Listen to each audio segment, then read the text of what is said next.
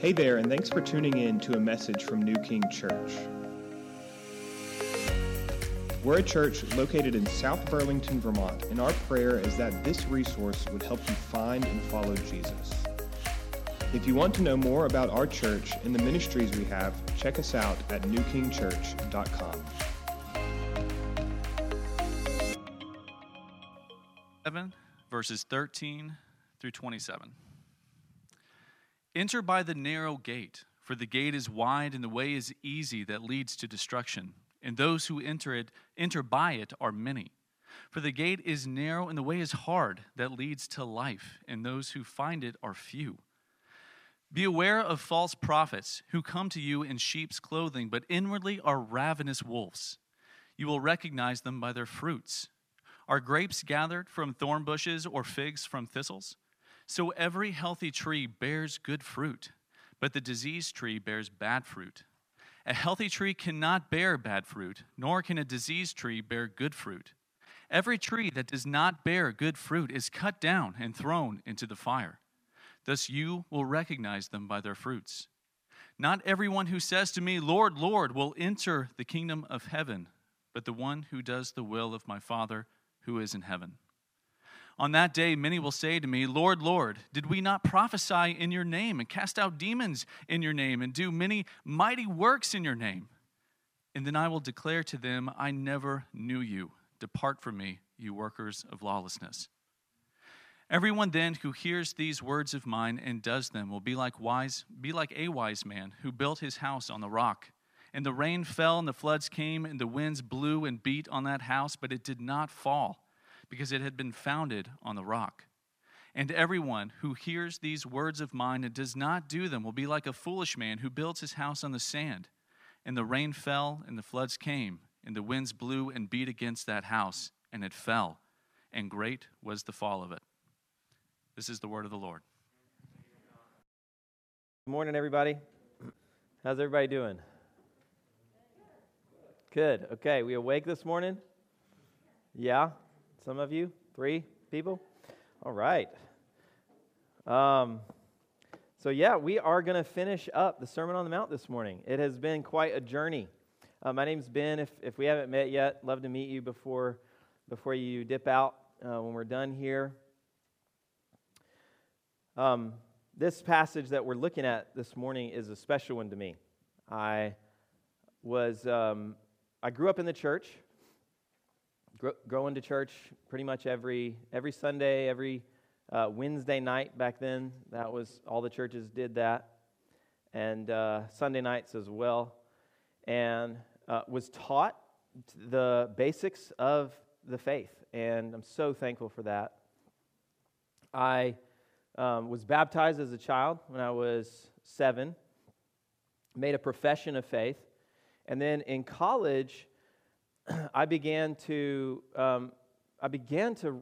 take a look at my life and realize that it was a mess, and that I was living in a very sinful way, and came under conviction for that. And so I began to search the Scriptures for truth. I'd never studied the Bible before, and so began to search the Scriptures for the truth. I began to study what is it to be a Christian? What is that? How does that happen for someone? And I don't think yet I was ready to say I'm not a Christian, but I think obviously there was this deep down insecurity there, that I wasn't sure that I was really saved. And so I started studying the Bible, especially the New Testament, and just ruthlessly studying it, and especially anything that I could find that spoke directly to this. How does a person go from not being a Christian to being a Christian? How does it happen? And I remember the first time I read these words that we just heard read. These are very powerful words. Jesus says them in such a way as to make us really pause and think.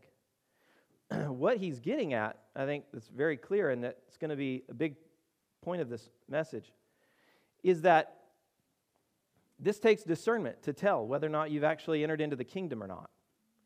Because he's trying to help us with that discernment.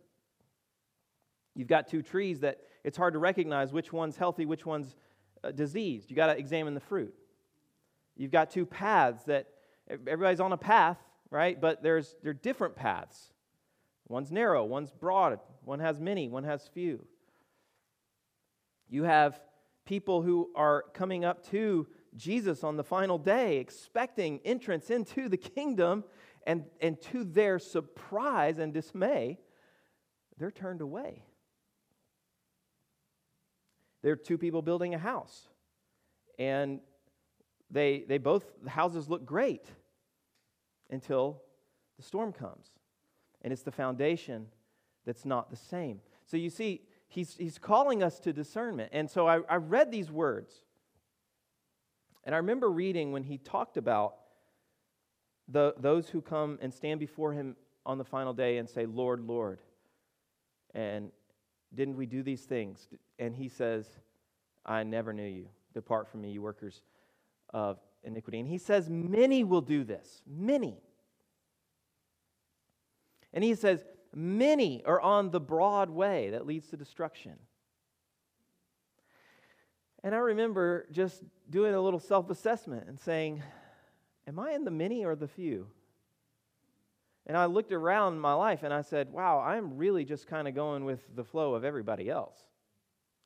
And I remember thinking, and it just terrified me, because I for the first time I realized it is actually possible to call him Lord, to believe he is your Lord, and to actually not know him at all. And that shook me to my core. And that's what led to me becoming a Christian. That is what led to me entering the narrow gate. What a mercy. And so that's what these words are for today. And so if you're here this morning and you are, well, you know what? It doesn't matter who you are. I want every one of us, every single one of us, to just take a fresh look at our life. And that's what Jesus aims to do here. I mean, he's talking to religious people. He's talking to churchgoers. He's talking to Bible readers, prayers. He's not talking to people who don't call him Lord, right? Or who don't hear his words. He's talking to religious folks. He's talking to us. So let's just take a fresh look at our lives today. It will be good for every one of us. Let me pray before we jump in.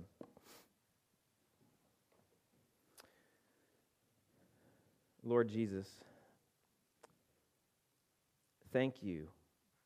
Thank you for shaking me awake all those years ago. Oh, your mercy is too good to comprehend. And I was on a path to destruction. I was on a broad road with many, and I was headed for destruction. And you rescued me. And I'm so grateful for that. And I pray that you would do that for others today. Here in this room and online, Lord, I pray that you would awaken some people today. And for those of us who have entered the narrow gate, and we're in the kingdom, would you encourage us today to keep building on the solid foundation of Christ? Pray it in Jesus' name. Amen. So, this is the end of Jesus' sermon. He has brought us to this final conclusion. He has given us a picture, an example, many examples of this is what the ethic of the kingdom is, or the culture of the kingdom. This is what it looks like. This is what the king delights in. This is how to live in the kingdom. And so he brings us to the end of this, and he is now saying, you must decide. You must decide whether or not you will be part of this kingdom. This is the very first thing that he says, and this is our first test. We're going to look at 5 tests today that are going to help us to discern. Are we in this kingdom or have we been deceived? Are we in or not? And so let's look at 5 tests. The first test that we're going to look at is the test of the gate. The test of the gate. So he says this in verse 13. Enter by the narrow gate. This is actually the last command Jesus gives in the Sermon on the Mount. He's not going to give any more commands after this. This is the final command of the Sermon on the Mount. And the word enter there is, in the Greek, it's in the imperative, which means that it's a very forceful word. It is a command. He is saying, you must enter. You must enter by the narrow gate. And so when you hear this, enter the narrow gate, I want you to picture the one who has all authority in heaven and on earth saying this to you. You must enter. We would not be, it wouldn't be correct to say that this is an encouragement. It wouldn't be correct to say this is an invitation. Those words are not strong enough to describe what this is saying, what this is getting at. You must enter the narrow gate. And so we know, going into the rest of this section, that this is a fork in the road. This is a fork in the road. A decision must be made. Either we will enter by the narrow gate, or we will be choosing to be against Christ. In another place, he says, either you are for me, or you're against me. It says this about those who do not obey this command. In 2 Thessalonians 1:8, it says that Jesus will take vengeance with flaming fire on those who don't obey the gospel. You say, I didn't think that the gospel was something we obey, something we believe. Well, yes, but we are commanded to believe it. And when we believe the gospel, we are obeying the gospel. We are to obey it. It is a command. If you look at through the book of Acts, which is, it's really kind of the story of how the early church gets started. And so Jesus has finished discipling his disciples. He's died on the cross. He's been raised from the dead. He's ascended into heaven. The Spirit has fallen on the church. And then we get the story of how Christianity spreads throughout the world. And in the book of Acts, there are several sermons. And you'll find at the end of these sermons, these commands. Repent and be baptized, every one of you. It's very forceful because the king has issued his decree. You must enter. What is this narrow gate? The narrow gate is Jesus. Jesus says in John chapter 10, he says, I am the door. He says, I am the way, the truth, and the life. And no man comes to the Father but by me. In John 10, verse 9, he says very explicitly, if anyone enters by me, he will be saved. Jesus is the gate. He's the narrow gate. Why is it narrow? Well, it's narrow because there are no other alternatives. It's narrow because it is either Jesus and only Jesus or nothing. We don't get to come through the narrow gate with trusting in also our good works or believing also in other ways. The narrow gate is a gate that's only wide enough for us to come through trusting only in Jesus. It says in Acts 4:12, there is salvation in no one else. No one else. For there is no other name under heaven given among men by which we must be saved. Do you hear how forceful this is? This narrow gate is exclusive. We must believe in Jesus and only Jesus. We must trust Jesus and only Jesus to save us, or else we're not entering the narrow gate. So that is the test of the gate. What are you trusting in? What are you trusting in to save you on that last day? Are you believing that you are good enough? No, friend, no. None of us are. Are you trusting in some other God, some other religion, some other belief system? There is no other way to be saved, no other gate to enter into salvation. The second test is the test of the way. Let's look at these verses 13 and 14. For the gate is wide, and the way is easy that leads to destruction, and those who enter by it are many. For the gate is narrow, and the way is hard that leads to life, and those who find it are few. So now Jesus is saying, I want you to discern which way you're on, or which road you're on, which path you are journeying on in your life. He's saying, if you're headed for eternity with me, you will be on a narrow way or a narrow road. But if you're on a broad road, that's headed for destruction. So, let's think about this a little bit. What's he getting at? What's the difference in these ways, these paths? How do we discern which one we're on? Okay, well, the narrow way is hard because you don't have the freedom to just do as you please, to walk about on a narrow, right? It's narrow. I picture in my mind like these paths up in the mountains where if you just take one step off to the side, you fall. It is narrow. It's defined.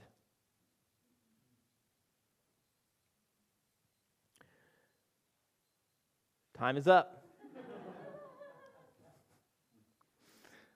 The wide path. Why is the wide path so easy? Well, because there's freedom to move about, yes.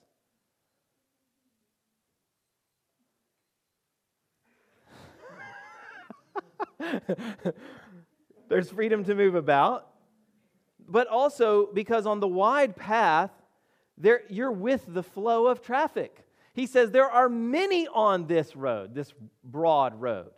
Many.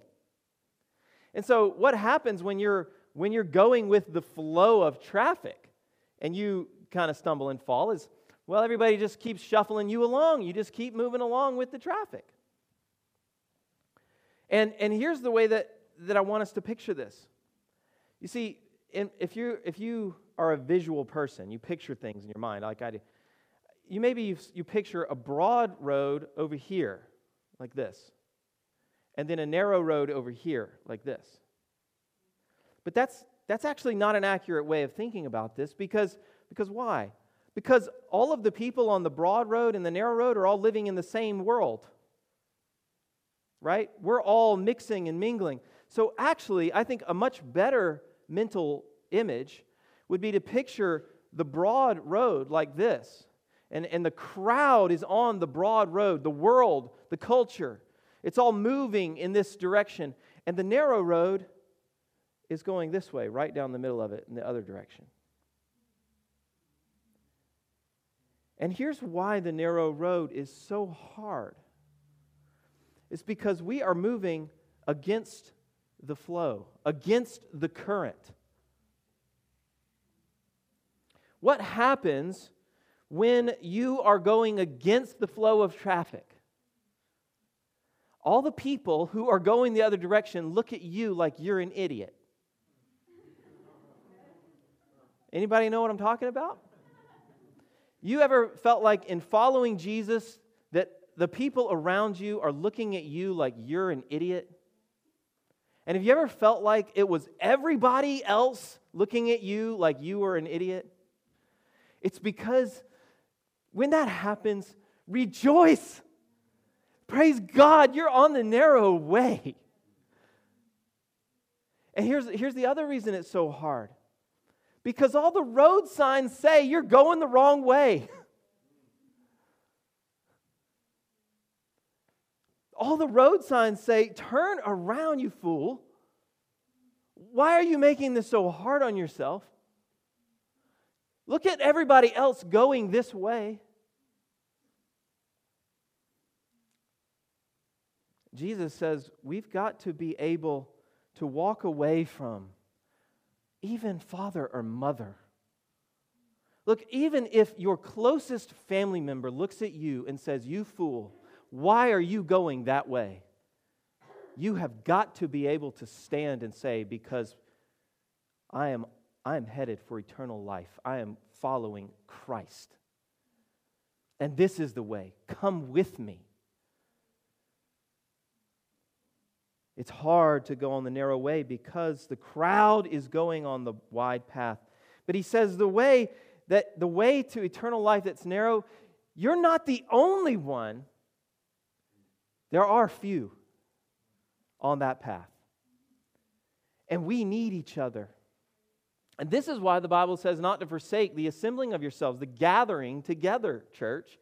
Don't forsake it. Why? Because when you're on the narrow way and you feel the pull of the current going the other direction, and you look up ahead of you and there's another believer on that narrow path looking back saying, "Don't do it. Come with me. Let's go." Then you can stay the path. We need one another. There are few on this narrow path. So which path are you on? Are you going with the current of the world, the current of the culture? Are you on the broad way? Do all the signs of the world say, "Good job"? Or are you going the hard way, the narrow path, against the flow, with the few? Third test. The test of the fruit. The test of the fruit. Look at verses 15 through 20. It says, "Beware of false prophets who come to you in sheep's clothing, but inwardly are ravenous wolves. You will recognize them by their fruits." You won't be able to recognize that their clothing is fake. The sheep's clothing it's going to fool you. You're going to have to look at the fruit. Listen, you will recognize them by their fruits. Are grapes gathered from thorn bushes or figs from thistles? So every healthy tree bears good fruit, but the diseased tree bears bad fruit. A healthy tree cannot bear bad fruit, nor can a diseased tree bear good fruit. Every tree that does not bear good fruit is cut down and thrown into the fire. Thus you will recognize them by their fruits. Jesus is wanting us to think about and discern who we listen to. That's what this is about. Who are you listening to? What prophet, what teacher are you following? Are you listening to? If you're on the narrow path, you will follow healthy teachers. Listen, this is so important. If the broad path is the crowd with the many, then how many of these false teachers do you think are out there? How many do you think are out there? There are so many. And in this internet age, listen, we can just accumulate for ourselves teachers that tell us what we want to hear. This is exactly what Paul predicted was going to happen by the power of the Holy Spirit. He prophesied this. Listen to this in 2 Timothy 4:3. "For the time is coming when people will not endure sound teaching." That word sound also can be translated healthy. "But having itching ears will accumulate for themselves teachers to suit their own passions. I wonder if the Apostle Paul got a glimpse of Facebook or podcasts or YouTube when he wrote this. I wonder. How did he imagine that people would accumulate for themselves these teachers? Itching ears, what is that? It's like, yeah, I want to hear something interesting today. Man, I want to hear from somebody who's exciting. I want to hear from somebody who's charismatic in their presentation. Man, I want to watch something online that's polished. I don't want to listen to a preacher that makes me feel convicted. I want to feel good about my life. That is an evidence that we are on the broad path. That is an evidence we have not entered into the narrow gate. So he says, you've got to be discerning about this. He says, you're not going to be able to just look at the person and know. They're going to seem so nice. They're going to seem so good. He says, you're going to have to look at the fruit. So what is that? The fruit is, what does the teaching produce? What does it produce in their life, and what does it produce in those who follow the teaching? And this is one of the problems. Now, don't get me wrong. There are some amazing preachers online that I love listening to, but this is an issue. You don't get to see their life up close. You don't get to see it. This is what we find out about these pastors, these megachurch pastors, who they all of a sudden they're caught in scandal. What happened? Were there any warning signs? We don't know because we weren't close enough to see.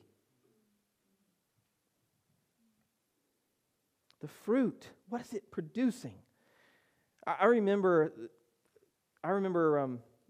We planted a church in southern Vermont years ago, and there was this guy.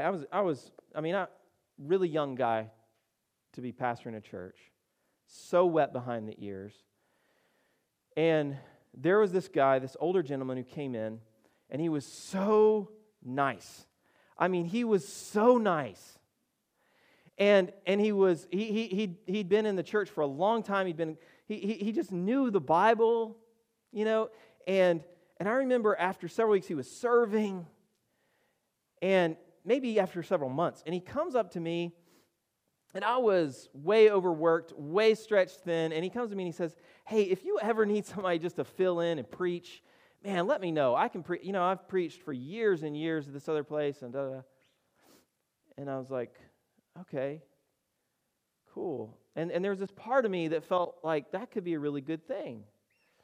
And I remember one day I was praying about this. I wasn't sure. There was just this check in my spirit that I couldn't explain.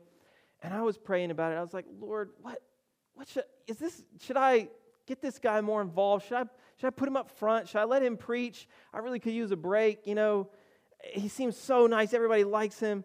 And it was like the Lord just so clearly stopped me and said, look at the fruit. And immediately, I remembered some things that he had talked about his marriage that he kind of veiled, but that were unhealthy. It was very clear to me. Very unhealthy.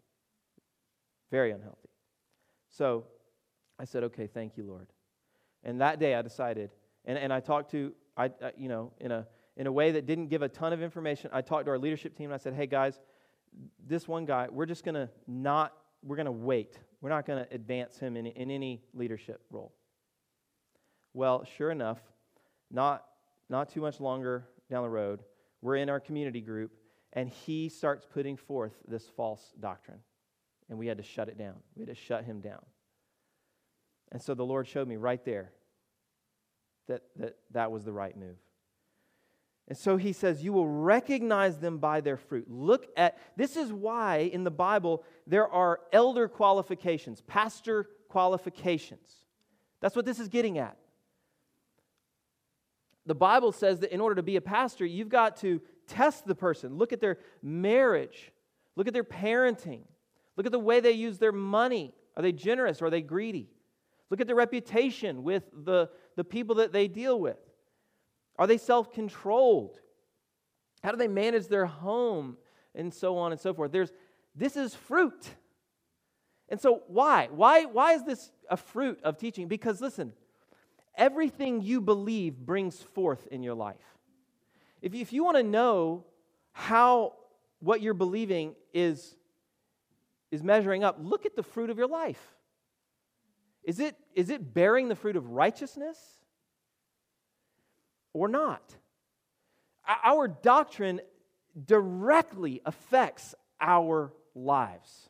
What you believe must bring forth. And that's why we're instructed not to endure unhealthy teaching.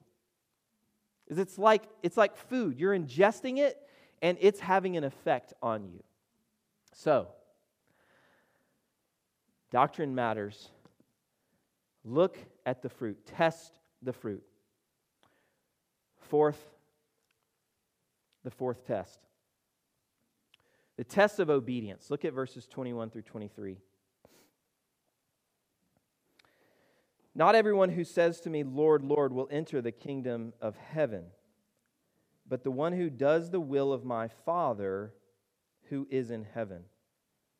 On that day, many will say to me, Lord, Lord, did we not prophesy in your name and cast out demons in your name and do many mighty works in your name? And then I will declare to them, I never knew you. Depart from me, you workers of lawlessness. Whew. Man, if that passage doesn't put some fear in you, you're probably reading it wrong. Jesus is saying that many will do this. Many will come to him, stand before him on the last day, expecting entrance into heaven, calling him Lord, having done ministry, having cast out demons, having prophesied, having healed the sick. They will come up to him, and then he will say, I never knew you. Now, he doesn't just leave us in the dark about how we can know whether or not that's us. Praise Jesus. He's kind. He's gentle. He is helping us. He's not being mean. He's saying, I want to help you to know before that day comes so that that's not you. What are the clues that he gives us? It's very clear. He says, not everyone who says to me, Lord, Lord, will enter the kingdom of heaven, but the one who does the will of my Father who is in heaven. And then he says, when he turns this person away, I never knew you. That's a clue. You workers of lawlessness. And that's a clue. This is how we can know if this is us. Now, if you were just to read this verse all by itself, it's the one who does the will of the Father who's in heaven who will enter in. If you just read that by itself, you might conclude that we are saved by our works. But that's not what the Bible teaches. You have to take the Bible in its entirety. And so we read in Romans 4:5, to the one who does not work, but believes in him, who justifies the ungodly, his faith is counted as righteousness.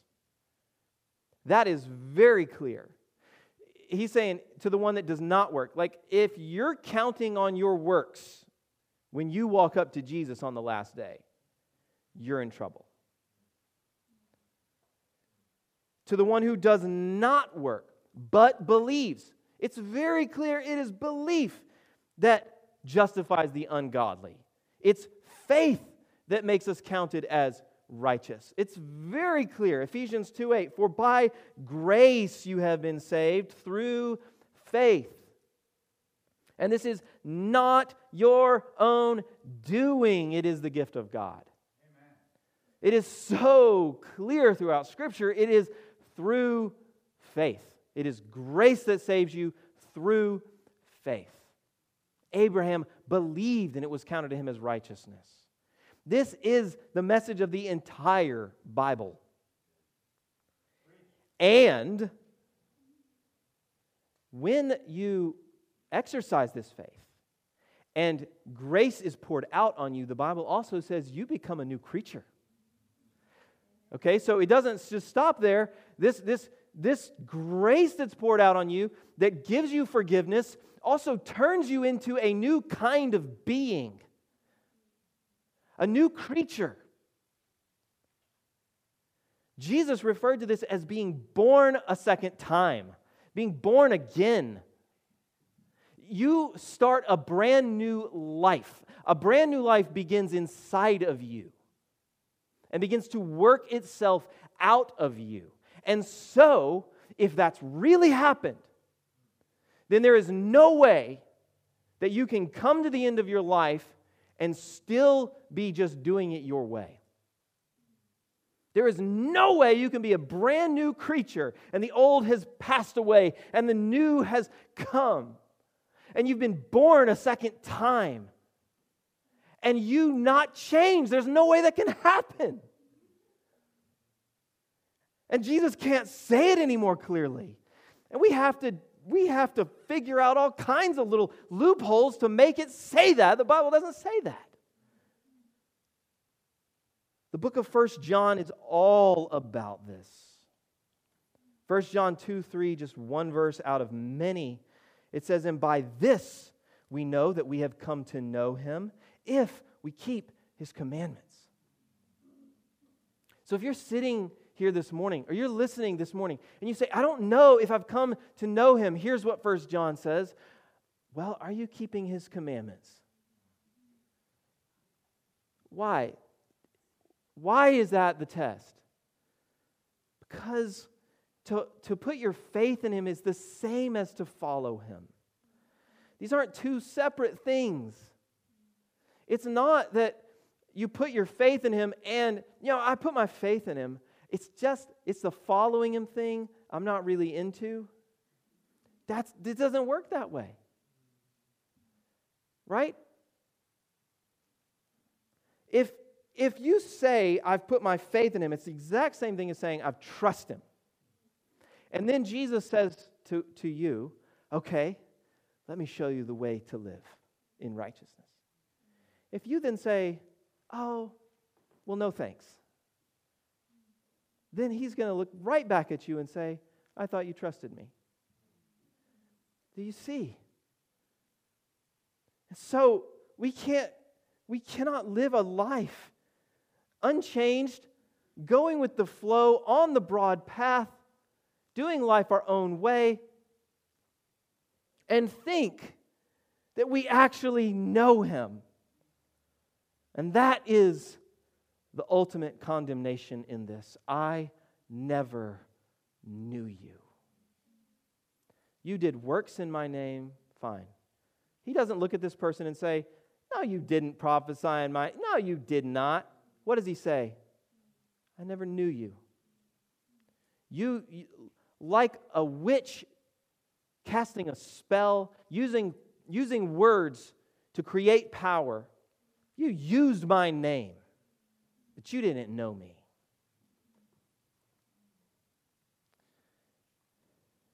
So, what about your life?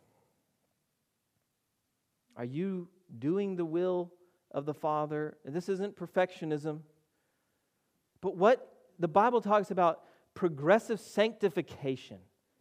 When you look back at your life, when you look back over time, do you see a trajectory toward holiness? Are you moving in that direction? Or is it pretty much just the same as it always was? You just professed to believe. And for me, sitting in my college apartment,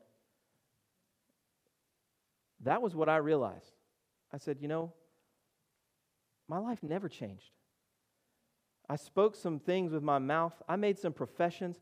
That is apparently worth zero when I stand before Him. So, the final test.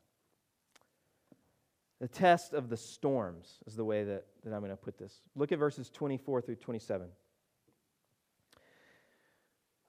Everyone then who hears these words of mine and does them will be like a wise man who built his house on the rock. And the rain fell, and the floods came, and the winds blew and beat on that house, but it did not fall, because it had been founded on the rock. And everyone who hears these words of mine and does not do them will be like a foolish man who built his house on the sand. The rain fell, the floods came, the winds blew and beat against that house, and it fell, and great was the fall of it.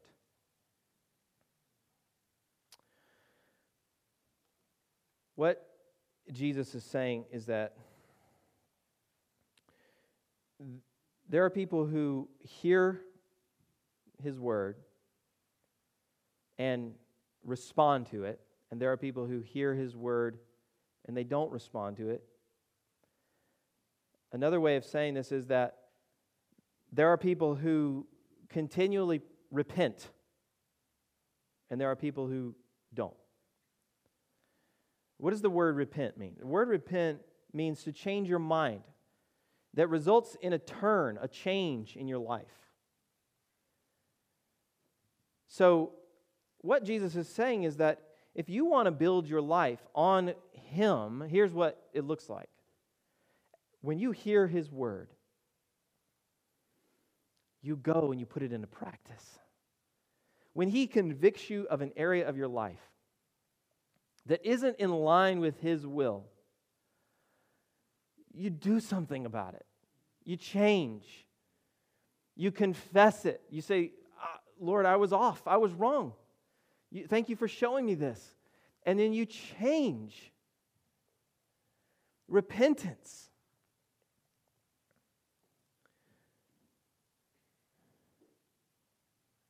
This is a lifelong process.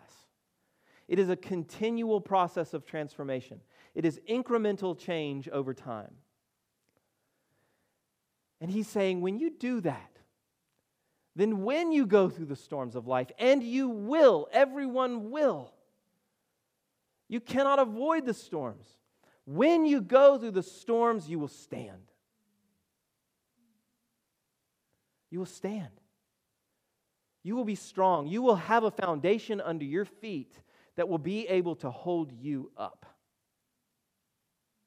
But there's another way to go about life where you just come to church, you hear the sermon, you tune in online, you hear the sermon, you listen to the podcast, you hear the sermon, you open your Bible, you read the Bible, you say some prayers, you go about the motions, but really, there's no transformation because you aren't softening your heart to what He says.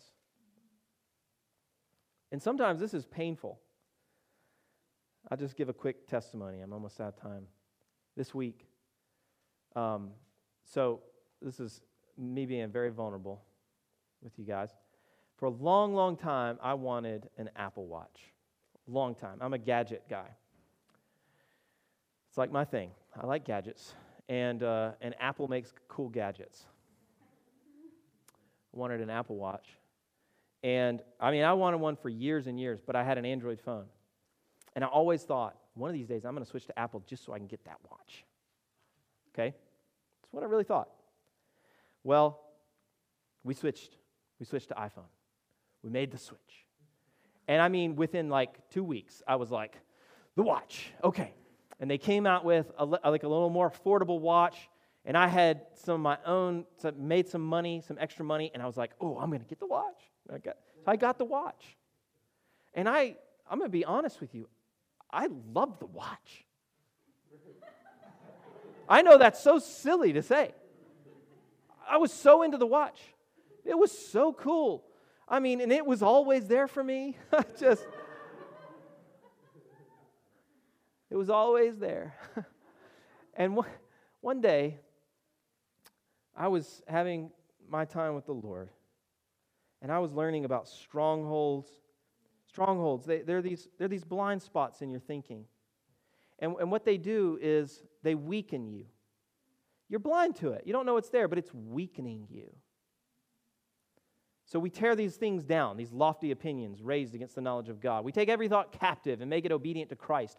We want to get rid of these strongholds in our lives. Well, God said to me, "You've got a stronghold." And I said, "Really?" I mean, it wasn't exactly like that, but it's something like that. And he began, I just felt like put his finger on that watch. Like, you just went over the line with that. You didn't even ask me about it. That was just very selfish. And you think it can satisfy you, and it can't. And he's just whispering these things to me, and I'm feeling the pull, and I'm like, oh, surely I'm mishearing. And it was a battle. It was a struggle. I hate to admit it, but it was. And for about maybe 10 minutes, I sat there and I just battled this. And eventually, I just said, "You know what, Lord? I want you more than I want the stupid watch." So I pulled the thing off, put it in its box, and returned it. And it hurt a little bit. It did. I'm just being honest.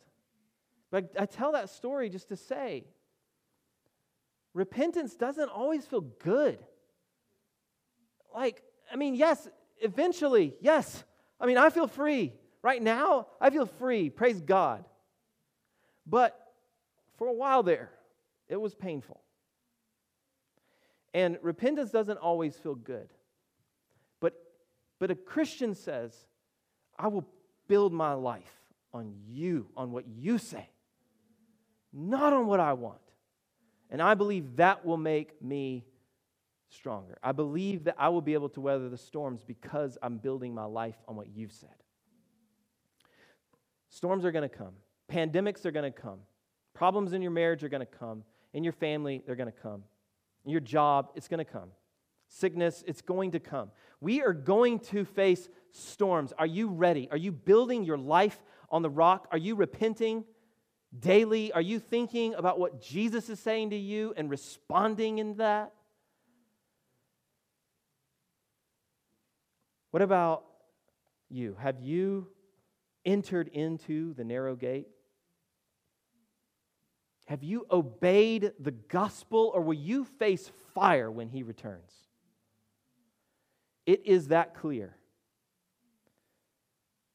To enter into the narrow gate is to trust him, which means that we follow him on the hard and narrow way against the current of the culture and the world and our family and our friends and everybody.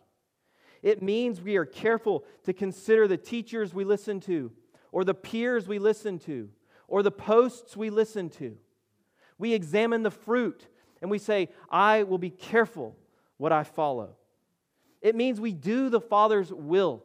We obey his commands. It means we build our lives on his word. It means we repent and change often. We are transformed progressively over time. Have you put your faith in Jesus? Have you done this? Are you ready today to do this? Are you ready to enter into the narrow gate? Listen, do not trust your works to the one who does not work, but believes in the one who justifies the ungodly. To that one he looks. To that one he will save and forgive and give you new life. How does he do that? The Bible says that while we were his enemies, he died for us. Our sins were piled up like a mountain before us of evidence of our anarchy. And Jesus came and he said, "I'll deal with that." And he went to the cross and he hung on a cross to wipe away our guilt. He went to the grave so that he could defeat it, so that he could be the Lord of both the living and the dead. And then he rose from the grave victorious, and he declared, life and light to all who will listen to Him and believe. This morning, do you have ears to hear? You hear Him speaking to you? Do you feel uncomfortable in your chair? If so, pay attention. That's how God works. Listen to His voice. Don't harden your heart. Don't resist the Holy Spirit. Turn to Him. Enter the narrow gate. Obey the gospel. Enter in and be saved. I implore you, believe in Him and be saved. Let's pray.